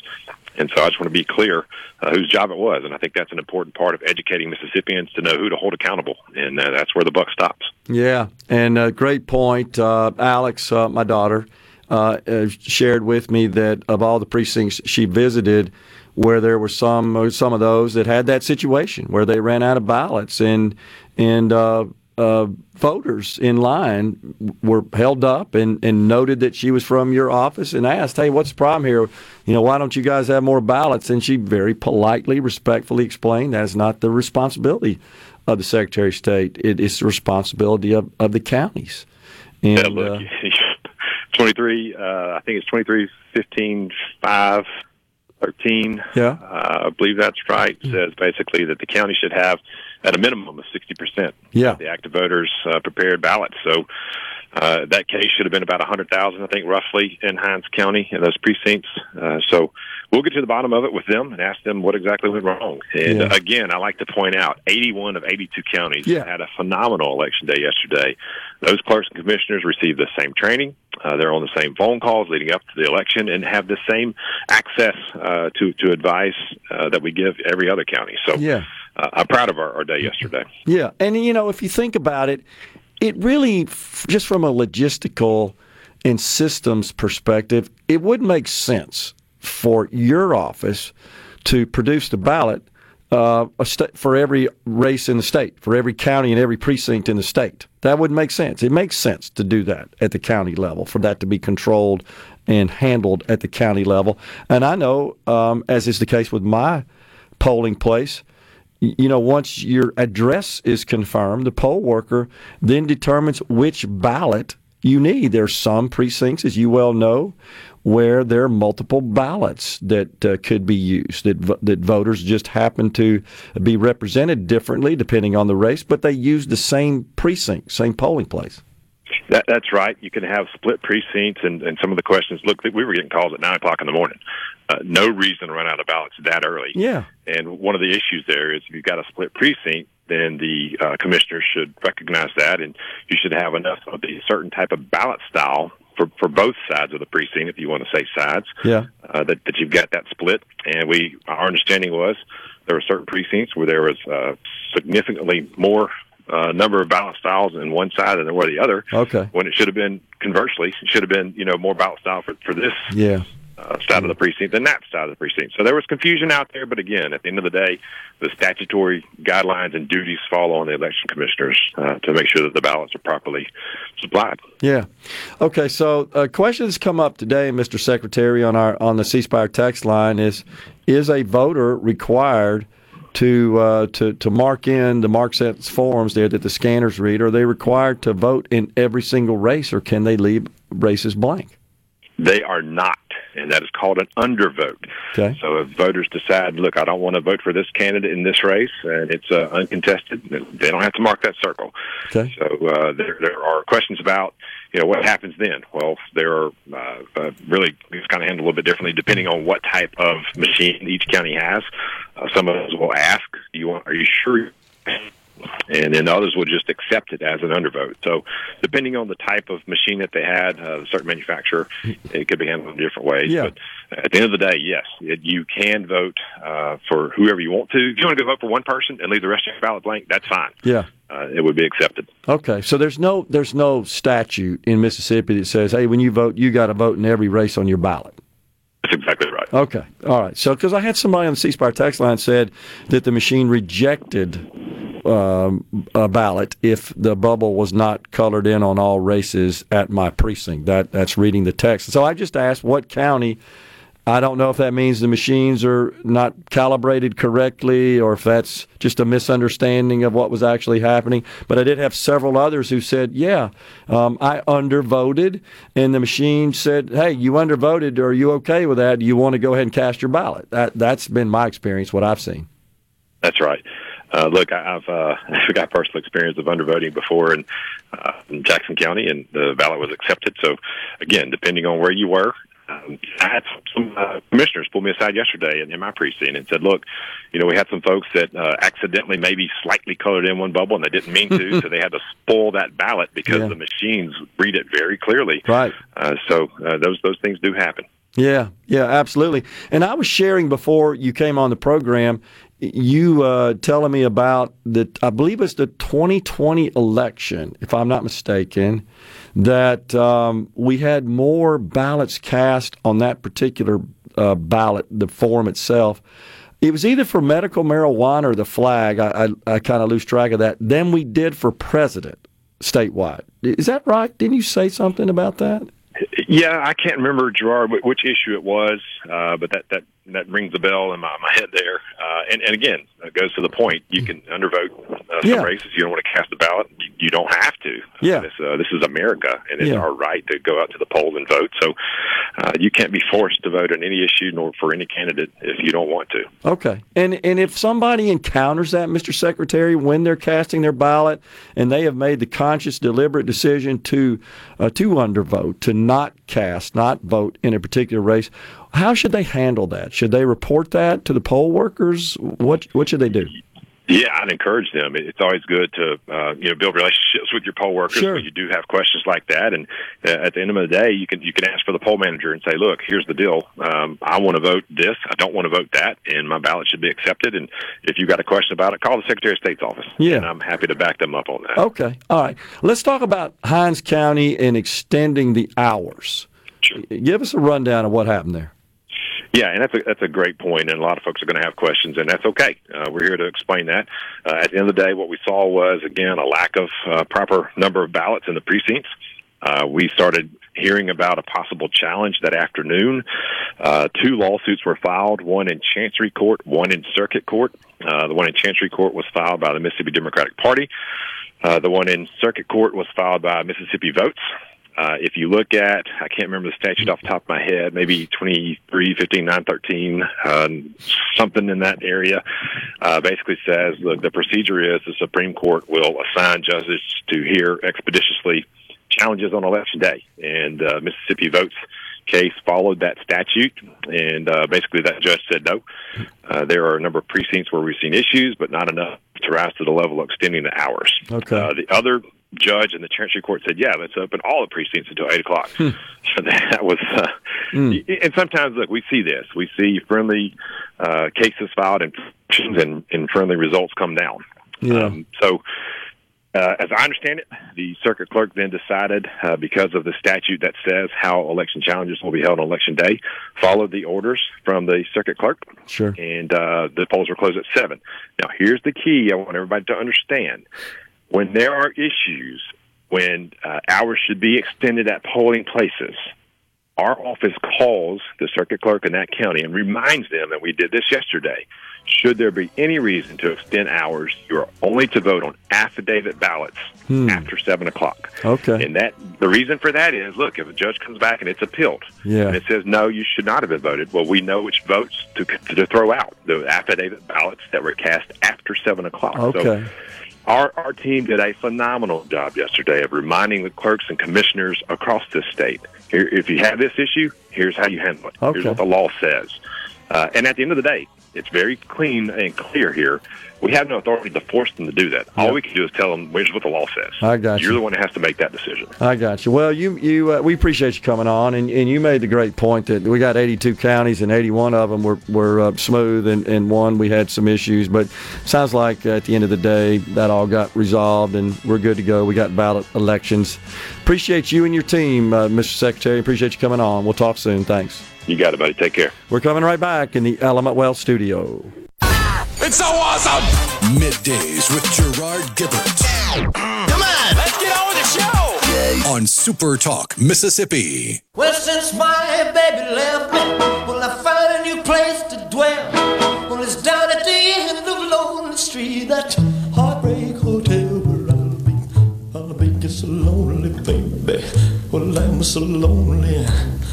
I'll be just so lonely, I could die. Although it's always crowded, you still can find was that for Mr. Presley there? You played that? I mean, that's his cousin and an appropriate song, right? Wow. We're back with you, and we appreciate you joining us today. We're in the Element Well studio. It's a day after elections. So much to talk about. But one thing we don't have to talk about is a runoff, because we ain't going to have one. Now, a lot of folks predicted that we would. Felt like the race was close. And I think you could conclude that Miss Gray pulled enough votes off, 1.5%, typically in an extremely close race like this one was, that almost guarantees a runoff. Would you agree? I mean, I don't know if it guarantees, but it definitely makes the math fishier. Yeah. Or not fishier, just it. The way elections work with affidavit ballots and absentee ballots and the need to have a race called by midnight on election day, you get a little off into the weeds with the math. And when you add that extra variable of a third-party candidate, that math gets really tight. Yeah. I think that's fair enough. But that's just kind of the way I see it. I think about it, and just given how close the race certainly appeared to be, and I just think, well, we got 1.4% here, 10,000 votes going to a third candidate. That would almost guarantee a runoff, but that's not the case here. Now I'm looking at the latest, still showing 96% of the votes in, now indicating 51.6 for the governor, 47% for challenger Democratic candidate Brandon Presley. So a 4.6% delta margin between the two, and just doing the math in my head here, it looks like it's 40,000 votes roughly. 37,000 actually. So 37,000 votes split the two candidates. Now, total cast at this point, under 800,000. I thought in the last election we eclipsed 800,000, seems to be the number that comes to mind. And you know why that comes to mind is because of all the discussion we had about the ballot initiative, the signature harvesting requirements to get a measure on the ballot, which I believe is 8%. Is that right? 8% or 12%? Yeah, I think it's 12%. 12% of the ballots cast in the most recent governor's race. So, but right now, but that's with 4% in. 96% in, 4% outstanding. So, but even so, I guess that would put us north of, if once we get to 100%, that would put us north of 800,000 votes, because we're sitting right now at doing the math in my head here, 779, roughly. And so once we get another 4% in, that would do it. That would put us. Yeah, the 2019 governor's race saw 873,764 Mississippians cast their ballot for either Tate Reeves or Jim Hood. Well, we ain't getting there. No. You said 873. 873. Yeah, we'll fall well short of that, according to my math here, by roughly 70,000 votes. Wow. That's disappointing, isn't it? Especially when you consider how much money was spent. Because I haven't looked at how much was spent in 19. I'm going to hazard a guess it was half of what was spent in this deal. I think the governor spent, what, 7-8 million in 19? Something along those lines. And Jim Hood, 7-8 maybe? Something in there. I just kind of recalling all this from memory. I apologize for that, folks, digressing a bit, but I find that of interest and again, disappointing that with all that money spent, an incumbent and a formidable challenger. You have to say it's a formidable challenger when you look at the margin there, even in a red state, by the Democrat Brandon Presley. I find that intriguing. I did receive a text from a friend up in North Mississippi, said that Mr. Presley lost his hometown of Nettleton 2-1. Is that right? You're shaking your head. You looked at that already. Said he lost his home counties of Lee and Monroe. Yeah, I did see that. But yeah, he lost his home box. Yeah. That's something, isn't it? I don't know what that means. Didn't Governor Reeves lose his home in 2019? Seems like that's the case, but I think he won it this time, if I'm not mistaken. Well, nonetheless, we got B.B. King, Mississippi's own, bumping us out of this segment for the top of the hour break. It's noon in Mississippi. That means Fox News, SuperTalk News is coming your way. And then we'll be back with you at the half hour or so. We'll have Lieutenant Governor Delbert Hosemann.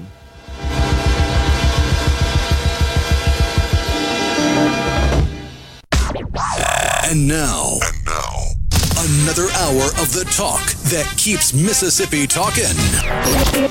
Middays with Gerard Gibert. Begin your transition now. Now on SuperTalk Mississippi.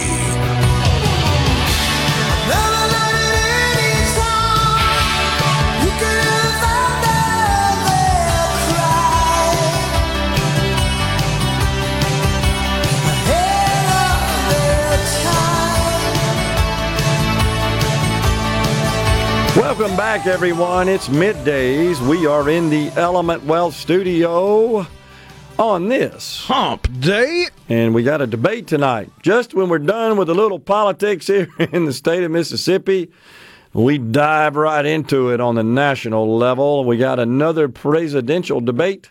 Those Republican candidates will be on the stage. Only 5 this time made the debate.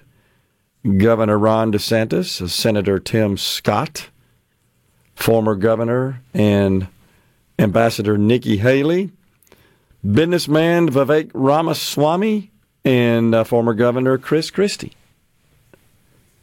I'm thinking that's going to be a sleeper. I don't know for sure. I was about to say that, considering I was up here late last night and we've had the election and it's politics, that may be one that I skip out on watching live and watch a replay early in the morning. Yeah, I'm with you. I'm totally with you. They're going to be on, they're going to face off, I should say, in Miami, the great state of Florida. NBC News covering it. You know, we'll get some interesting questions from the moderators there at NBC News. Let's see, this will be at the Adrian Arsht Center for Performing Arts of Miami-Dade County. To qualify, you needed to have, for this third debate, at least 4% support in 2 national polls, or 4% in one national poll, as well as 2 polls from 4 of the early voting states, which include Iowa, New Hampshire, Nevada, and South Carolina. The polls used for qualification must have been approved by the Republican National Committee.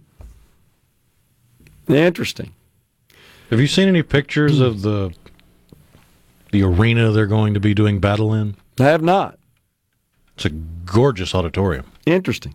So this is, let's see, what is this deal for, this auditorium? Is it just like a city auditorium? It looks like it would be perfect for the opera or catching a symphony because it's got 3 different levels.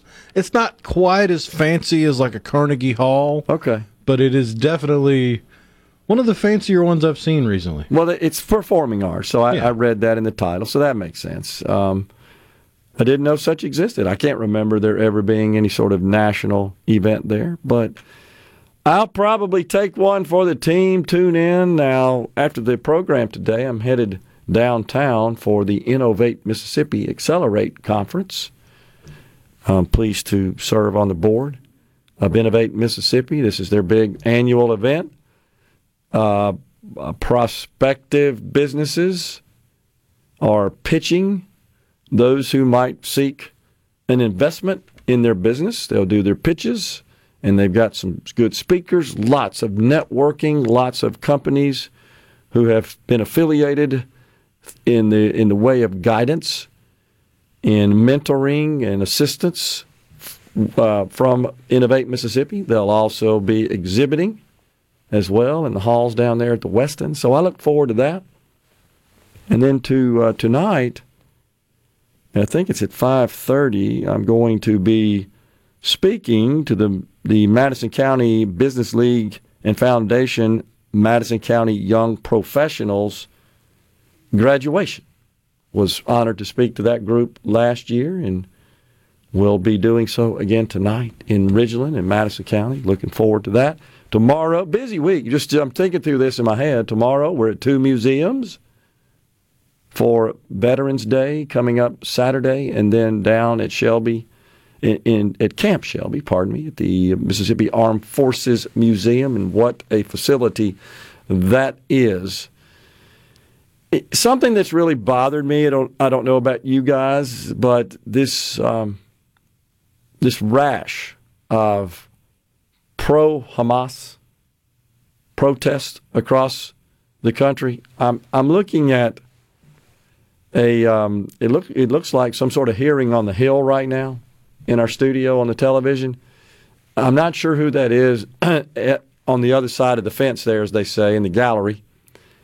Speaking, addressing those who have called for the testimony.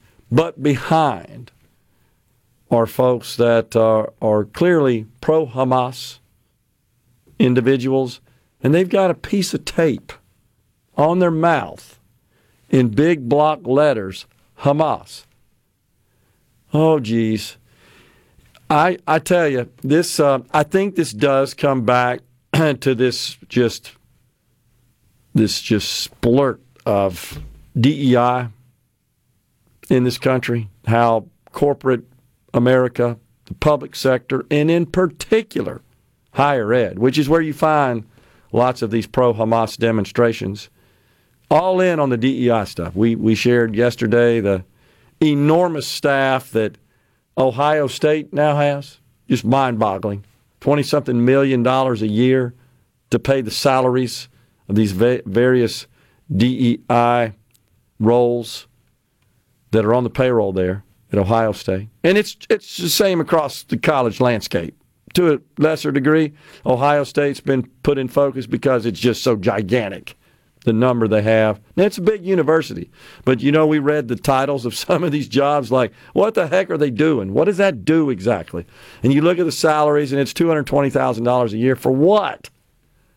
Well, I do believe that the DEI adoption in the country spurred a lot of this pro-Hamas stuff. I think they're brainwashing. I really do.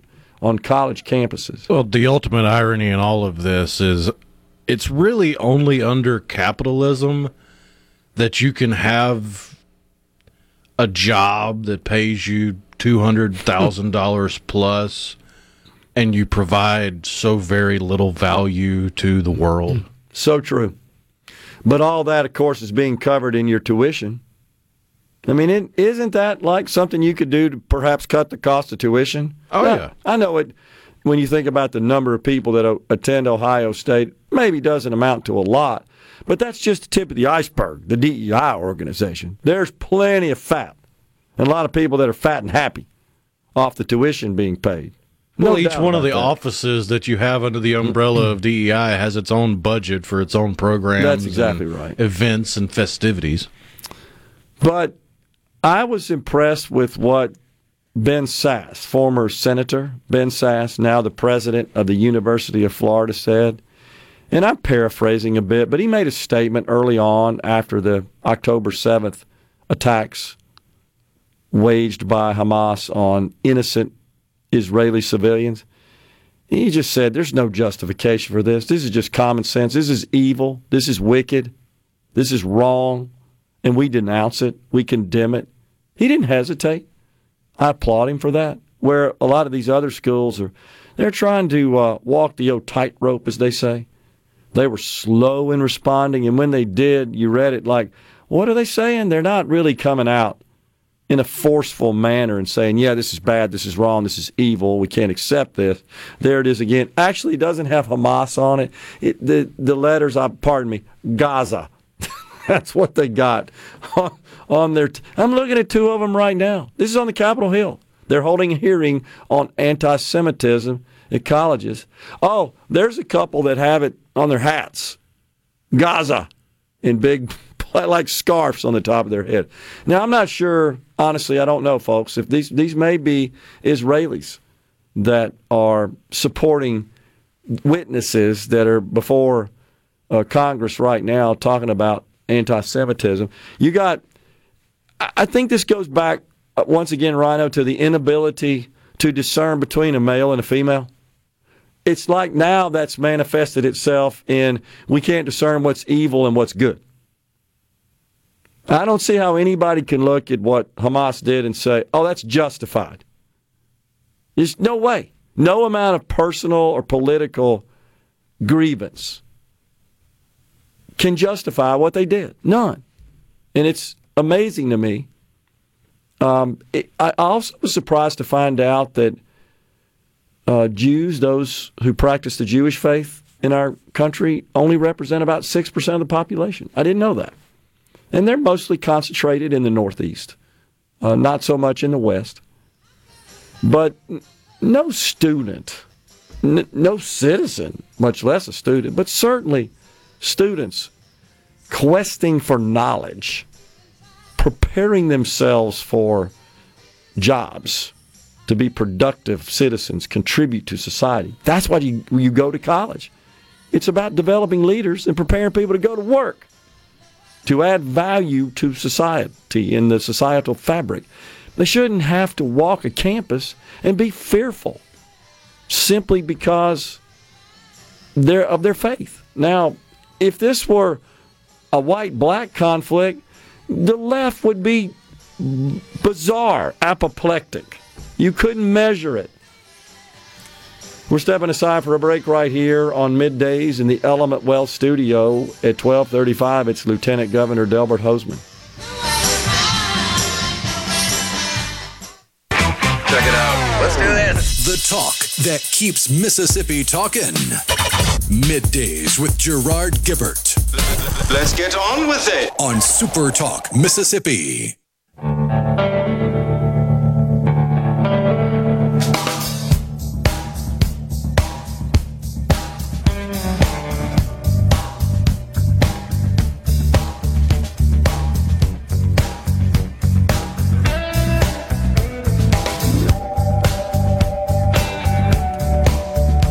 We are back in the Element Wealth studio. In the next segment, Lieutenant Governor Delbert Hosemann will call in and give us his thoughts about yesterday's election.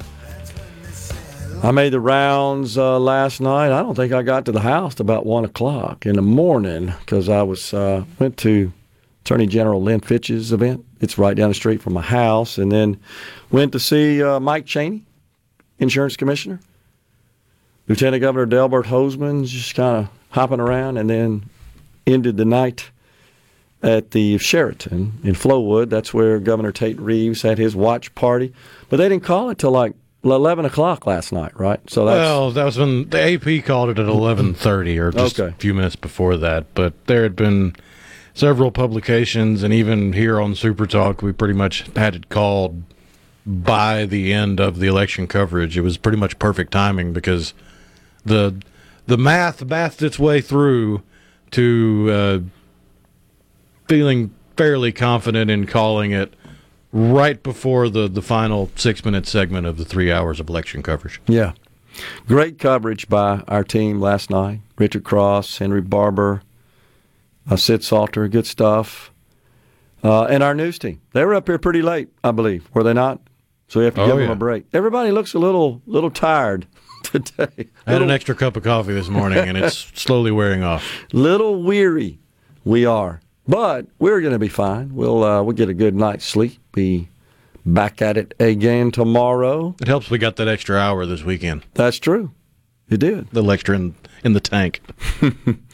On the C Spire text line, Gerard mentioned the other day about an article he wrote on PERS. Has he released it yet? So it is in the hands of our news department, and they felt like it'd be best to wait until after the election, and I concur. Expecting it to be published sometime today is what I'm told.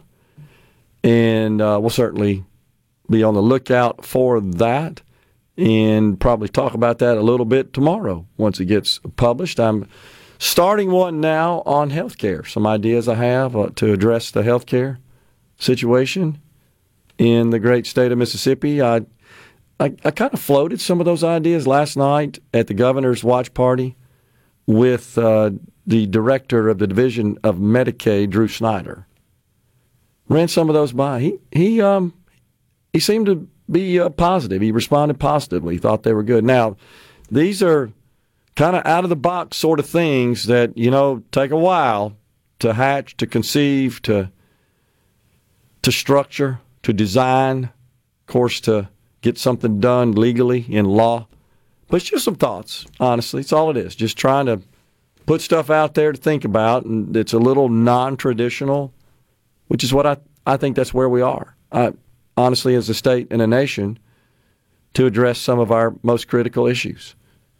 And that is certainly one of them. Now, was it you that said, or maybe it was somebody else that said, Brandon Presley said, even though I didn't get elected, we're going to expand Medicaid? Was it he that said that? That was Caleb Sailors from SuperTalk Mississippi News talking about what little he saw of the concession speech. That's what it was. I knew we had just heard that today. Yeah, right. So Caleb from our news department caught that as part of Mr. Presley's concession speech.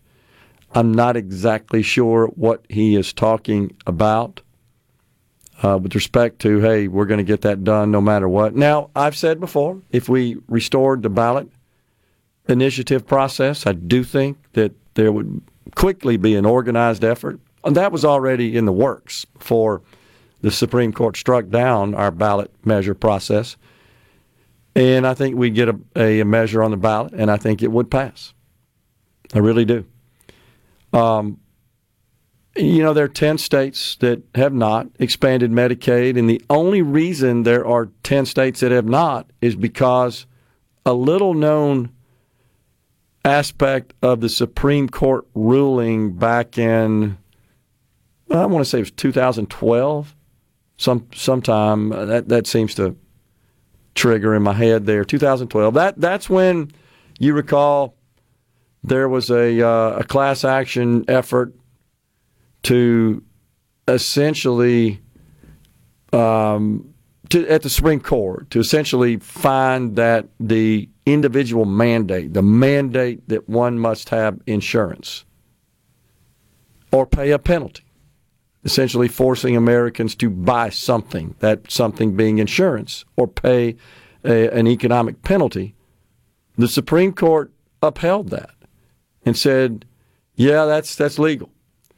It was thought that if the Supreme Court struck it down and found that to be unlawful, they would also essentially invalidate the entire Affordable Care Act.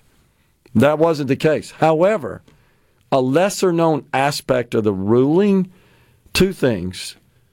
One was that states were not required, as per the original law, to create their own marketplaces on a state-by-state basis. Now, the marketplaces are the online tools that those shopping for insurance in the individual market who qualify for federal subsidies, assistance from the federal government to pay their premiums and out-of-pocket costs. The subsidized exchanges is another term you hear to describe that. Originally, the law required all 50 states to create their own independent exchanges. And the reason it was thought to be more efficient at the state levels because insurance is regulated at the state level in all 50 states. The Supreme Court said, no, you can't force the states to do that. And even states that had already invested mightily in creating their exchanges said, okay, we're not going to do that. The federal government says they're going to take care of that. Mississippi's one of those. So that's how you ended up with the healthcare.gov. The other aspect that's little known of the ruling is that the Supreme Court said, hey, federal government, you cannot force, as per the original provisions of the Affordable Care Act, you cannot force states to add the coverage group known as popularly Medicaid expansion, the coverage group of able-bodied adults, which is not part of traditional Medicaid, in order for a state to continue to participate in traditional Medicaid. The idea originally was all 50 states are going to be required to add this coverage group, and the federal government's going to pay for 100% of it for the first 5 years and then 90% of it after that. It actually phased down 100, 95, 90. It's at 90 now permanently. And the Supreme Court says you can't do that. And that's why it then sent the issue to the states to decide whether or not they wanted to add that coverage group. 40 have, 10 haven't. Now, there are some that have done it recently, and there are others that are seriously considering it. Of those 10, my guess is in the next year or two, that number will be down to 5. A couple of those states that are certainly traditional red states, one is South Dakota. Governor Christie Nome, a Republican powerhouse, expanded Medicaid. Oklahoma is another one. That's thought by many to be the reddest state in the country. It did as well.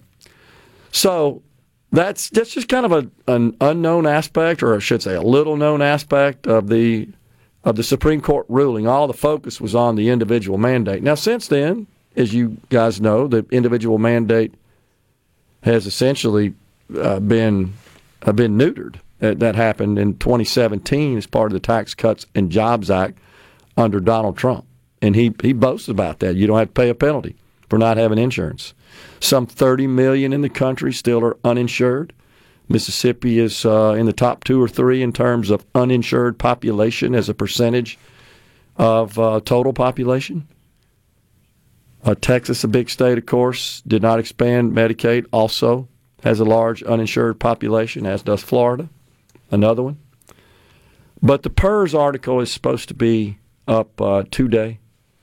BJ in Hasburg says PERS. We know several people who retire around 55 years old and go get a state job just because they know after being there 8 years they will be vested. Thus, they will have state retirement also. Well, that's true, but they pay into it over those 8 years, BJ. So all that math is figured into the actuarial valuations. That's really not an issue.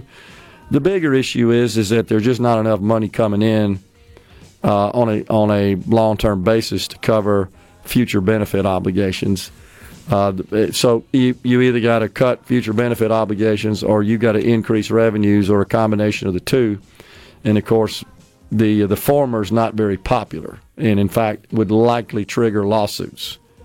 So I don't see that happening, honestly. I just don't see any cutting of benefits for those in the program receiving benefits now, or in the program as an active member that are approaching in retirement and paying into the program. I don't see either of those as a viable option, honestly. But it's time for a break here on Middays. Once again, we're in the Element Well studio, and when we return, it's Mississippi's Lieutenant Governor Delbert Hosemann. Stay with us.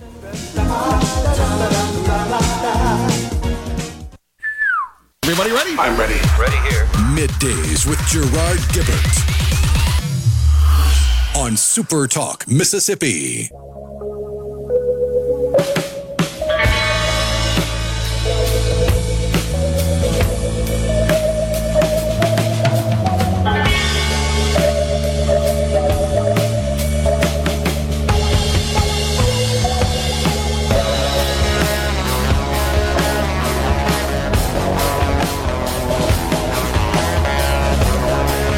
Welcome back, everyone. You are tuned in to Middays. We appreciate it. We are in the Element Wealth studio today, and we welcome to the program now the Lieutenant Governor of the great state of Mississippi, Delbert Hosemann. Good to see you there, Lieutenant Governor.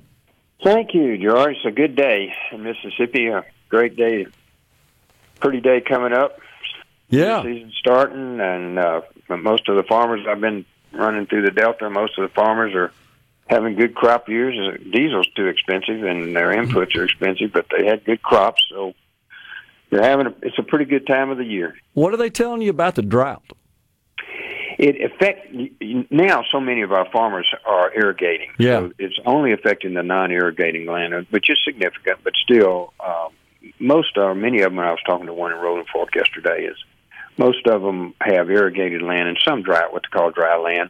The dry land obviously had less than the normal soybean production, but other than that, most of our irrigated stuff, it just costs a little bit more money to put water on them, and that's where the diesel cost comes in. Yeah, I was over in Smith County a couple of months ago. It was late August, and they were talking about having to put the hay out a little early, and they're a little concerned about their supply of that for the cattle. They're already, I talked to one of our cattle farmers, I guess in the last 24, 48 hours, he's already hauling hay in. Yeah. I mean, everything's dry, and there's nothing for as my children refer to it, the moo cows. There's nothing for the cows to eat, and so they're already hauling hay in right now. And unfortunately, it doesn't look like that's going to break. We may get some rain here this Friday, but I don't think that's going to cure where we are. Yeah, agree. I know the river's low as well, but that's the hand that's been dealt us, and we'll work through it. So good to see you last night. You had a great event, and I know you did some interviewing with the media that was on hand as well. Got to be a relief. This thing's over. I know your primary was quite contentious, and you were able to prevail there and advance to the general, but really handled that with ease. Oh, we were real pleased. I forget 61 or 62% of the vote, and a huge vote to count. Over 400,000 people honored us with their vote yesterday, and I was real pleased with that. And I think, really, Gerard, to be honest about it, this is a validation of really what the legislature has been doing. If you really want to look at it, I don't vote I name the committees and allocate the bills, but I've never had to vote in the last 4 years on a matter. I only vote unless there's a tie. Yeah. So the Senate members took on everything from education to flags, from infrastructure to tax cuts. You just look down the laundry list, and for that, I believe just about all but one senator returned that wanted to return. The people just looked at, and I can't speak for the House. I'm not sure about the numbers, but I assume they're similar. But on the Senate side, our men and women just took on every issue and reached some kind of conclusion. And our financial condition is good, and we've got a rainy day fund full, and we're doing new projects on roads, and people are just satisfied with what's been going on. And I think my my numbers really reflect more what my Senate did than they do me. One thing that Rhino and I were looking at in the last segment, Lieutenant Governor, was based on the numbers today, 96% total aggregate ballots accounted for, according to the AP, that once we get to 100%, we're going to fall about 70,000 ballots short of the total number cast in 2019. What do you think about that? I worried about that. A lot of the last week of the campaign, I started talking about the fact that the Mississippi National Guard had invited me for the third time to go back to Germany and Kuwait about 6 or 8 weeks ago, and I did that. And I had been over there with them in 2008 in Afghanistan and Iraq and Kuwait, and I went back in 2018, and then I went back 6 weeks ago. And I talked about how we have thousands, literally, of Mississippians that are somewhere between Egypt and Turkey and in harm's way every day, and how important it was they were defending our freedoms and we needed to go cast a ballot. And I was disappointed. I thought that we should have exceeded 800,000 votes. We're just coming close to that, but I don't think we are going to exceed that. And to me, there's one or two or three things maybe going on. One, everything's going so good that people aren't mad enough to go vote. They're all satisfied, and their guy's going to win, or their girl's going to get reelected, lady's going to get reelected. So they're really they're satisfied, so they're not fired up to go cast a ballot. The other is just, in many cases, a general malaise about the election system. Some of that is national, when you see what's going on with our president, our former president, and just bitter fights in Congress, and people are mad. They're mad we don't have a border anymore. You just go down the line. Yeah. And so they're mad. And so with that, I think that taints sometimes, even though we don't have anything to do with that, it taints us sometimes. And it taints the whole political environment sometimes when people don't think that their country is being managed in one direction or the other, actually. Yeah. That it's just, weeks and weeks without a speaker. Everything is exceptionally partisan. We got the current president being investigated, the former president being charged with one thing or another, and people and we got people coming across the border like there's nothing there but the small river. Mm-hmm. So I think people are disenchanted with the political atmosphere. So. Yeah. Well, seems like I just checked again just to make sure we got the math right for our audience. It looks like based on the present vote count and the percent of votes that the AP says have been accounted for, it looks like we'll land at about 820,000, and that'd be some 50,000 short of the last cycle. But that's still significant. 50,000 is. It is significant, and that's about 5 or 6%.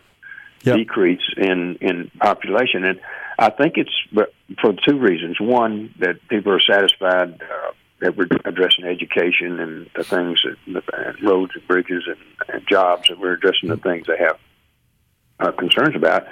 And the second is the fact that every time they turn on the TV, if they're watching CNN, they're impeaching one guy, and if they're watching Fox, they're impeaching another guy. That's right. So there's really no relief from whatever's going on in Washington. Let's pivot to the coming session and the coming term. I've seen you speak multiple times, and you have stated that a high priority is to make community college tuition free in the state of Mississippi. Help us out. Tell us about that. Yeah, I had been studying that a year before, but we did a large tax cut, as you remember. I think we're about the fifth lowest tax state now that charges taxes. So we did the large tax cut, and I couldn't get to it this last year, but it had been in my planning to go forward with the last dollar tuition. So that means a young man or woman that's coming out of school will be able to get their Pell Grant or whatever grants they've got coming, and whatever the gap is, the state will pay. And those project out to be between $25 and $30 million a year to cover that last dollar tuition part. And many of about 5, I think, of our community colleges are there already, or where they're allowing somewhat close to tuition free. And So this will allow them to pay books and maybe some other things, or maybe some infant care for single moms or dads that want to go back to school. So there's a whole lot of possibilities here to expand that. When I looked at Tennessee, Gerard, they had about a 40% increase in their community college participation. I don't know that we'll hit that here in our state because we've got such good community college systems now, and people are taking dual credits to go to college anyway. But this is part of my overall plan. We've covered public pre-K. We've got about 6,000 children in public pre-K now, which, want to go to parochial or Head Start, all that's fine, but I wanted to make sure everybody had a chance to get started in pre-K. Yeah. You see what Governor Bryan and Tate Reeves and others did with the third grade reading gate. Look how far we've come with the scores to be, 31st and 23rd in the country versus 50th. And now the next logical step was to get career coaches. Now, we did that 2 years ago. And now this year we had 80, then we went to 140. Now we'll have 200 career coaches in every school in Mississippi, hopefully. Yeah. Those are paid for by the state, not the school district. And they sit down with every junior and senior and map their economic future. I want to be a welder, and this is what you need to do. And if you go one more year to Jones Community College, you can get your certificate, and you'll make $75,000 a year or 80, whatever the number is.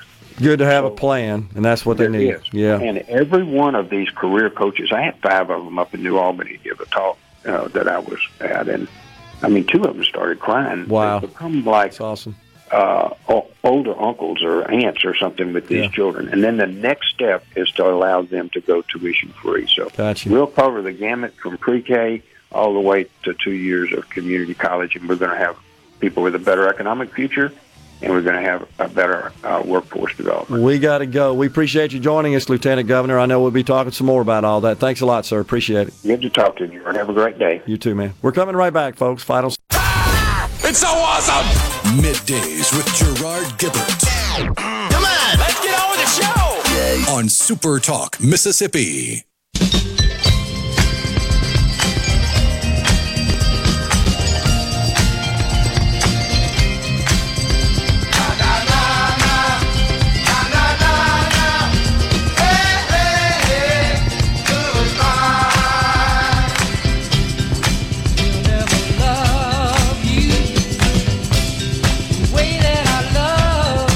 You see that sometimes in the stadiums, don't you, toward the end of the game? I got to tell you, usually to a chorus of keys. That's right. When I was at Ole Miss, we were doing that for our own coach back in the Steve Sloan era when Vanderbilt came to town. I think it was Vanderbilt on homecoming. I remember sitting in the stadium as a student, and they just waxed us all over the field. And the students put the keys up, and it was directed at Coach Sloan back then. Oh, man. He was quite the golfer. Do you know that? He was like a scratch golfer. You used to run into him out at the university course. He'd be playing with Coach Johnny Balt. Legendary Coach Johnny Balt, who was also quite the golfer, even in his older ages. On the C Spire text line, our good friend Vince Mangold, a member of the House of Representatives from down there in southwest Mississippi, says, we're hauling 2 loads of hay from North Mississippi right now. I believe Representative Mangold is a farmer and needs that hay. Yeah, that's what I'm hearing too, Vince, is that because of the drought, they're having to go get the supply of hay a little premature to keep the cattle fed. And so it's just been brutal. I noticed around my house, met with my landscape guy yesterday, lost a lot of vegetation. Just despite having an irrigation system, the brutal heat for such an extended period of time, and then you couple that with the lack of water, it's just so much you can do with a sprinkler. And then you had that cold snap right in the middle. That's exactly right. So it's so you had stressed out plants that were already dehydrated and struggling, and then all of a sudden Mother Nature goes, "Oh, yeah, here's some freezing temps for a couple hours." I remember that. And you've seen the beetles have infested the stressed pine trees all over the place. They're just lining the roads. You see pine trees totally brown, checked out. Really something. Noble Custom Woodwork says, Actually, is this Chris in Biloxi? Okay, we may have it wrong in our system. Some uninsured here don't sign up for free Obamacare because they don't believe their fellow citizens should have to pay for them to have health insurance. Right is right, even when you're poor. Well, that's interesting. That's noble. So does that mean if they have a situation and they go to the doctor for medical care, that they'll just pay for it out of pocket? I mean, serious question, Chris. I respect those who refuse to take that, but what if they go to the hospital and they're suffering from some sort of emergency situation? It's something that we've talked about before, Rhino. You show up, you're having a stroke. The bill before you get out of there may be $50,000, $75,000. Just open heart surgery is $100,000. I mean, there's any number of other things that could happen that run the tab up. You don't have insurance, you're going to pay for that out of pocket. I would say that the person who is eligible for subsidies in the marketplaces that chooses not to subscribe because they feel principled and don't want the government, others, paying for it, probably couldn't afford a $100,000 bill out of the ER or just for open heart surgery, even if it's not an emergency. That's just one example of the gazillions of different treatments that you might need to live. But I get it. It's an issue. Let's see. There was something else. Miss Donnie and Brandon says, Gerard, please consider running for governor in the next 4 years. You'd be ideal in that role. Well, I appreciate the thought there, Miss Donnie. You never know what the good Lord has in store for you. Just have to pray about that and keep on plugging. Someone did ask William and Brandon, let's see, on PERS. I need to plead ignorance on this, but do y'all know what percentage of time, if any, that military service has when it comes to PERS? It's up to 4 years. That includes federal military and not just state, correct? Yes, that's right. It's there's a document that describes the rules that is published on PERS website, Chapter 49, conditions for existing military service at no cost to qualified military service due to interruption of employment, et cetera, et cetera. And it goes through all the details of how that's calculated. But what I found, it appears that up to 4 years of service credit into PERS. So let's see. Thank you, Gerard. I downloaded Journey on my Apple Music, and I forgot how much I loved them in that era. Yeah, absolutely. It also says, I'll second that. I think that's on the prospect of me throwing the old hat in the ring. Heat effects, no matter if you can water or not. That's a good point. Yeah, that's right. I mean, the water may keep the plant hydrated, but that still doesn't necessarily protect it from brutal heat. We just don't have, or I should say, we have some plants that simply cannot survive. I have pittosporums in my yard, and the cold got them. They're marginal this high north, but I had some other stuff. Had a maple tree that was a couple years old, and it checked out. So because of the heat, it just stressed out and didn't make it. But so no chance at Gerard's maple syrup. What's that? So you're not going to make any maple syrup? No, from the maple tree. I don't think that's going to happen. Well, we appreciate you so much for joining us today. We hope you enjoyed it sincerely. Again, we're going to be at 2 museums downtown Jackson tomorrow. Until then, stay safe and God bless everyone.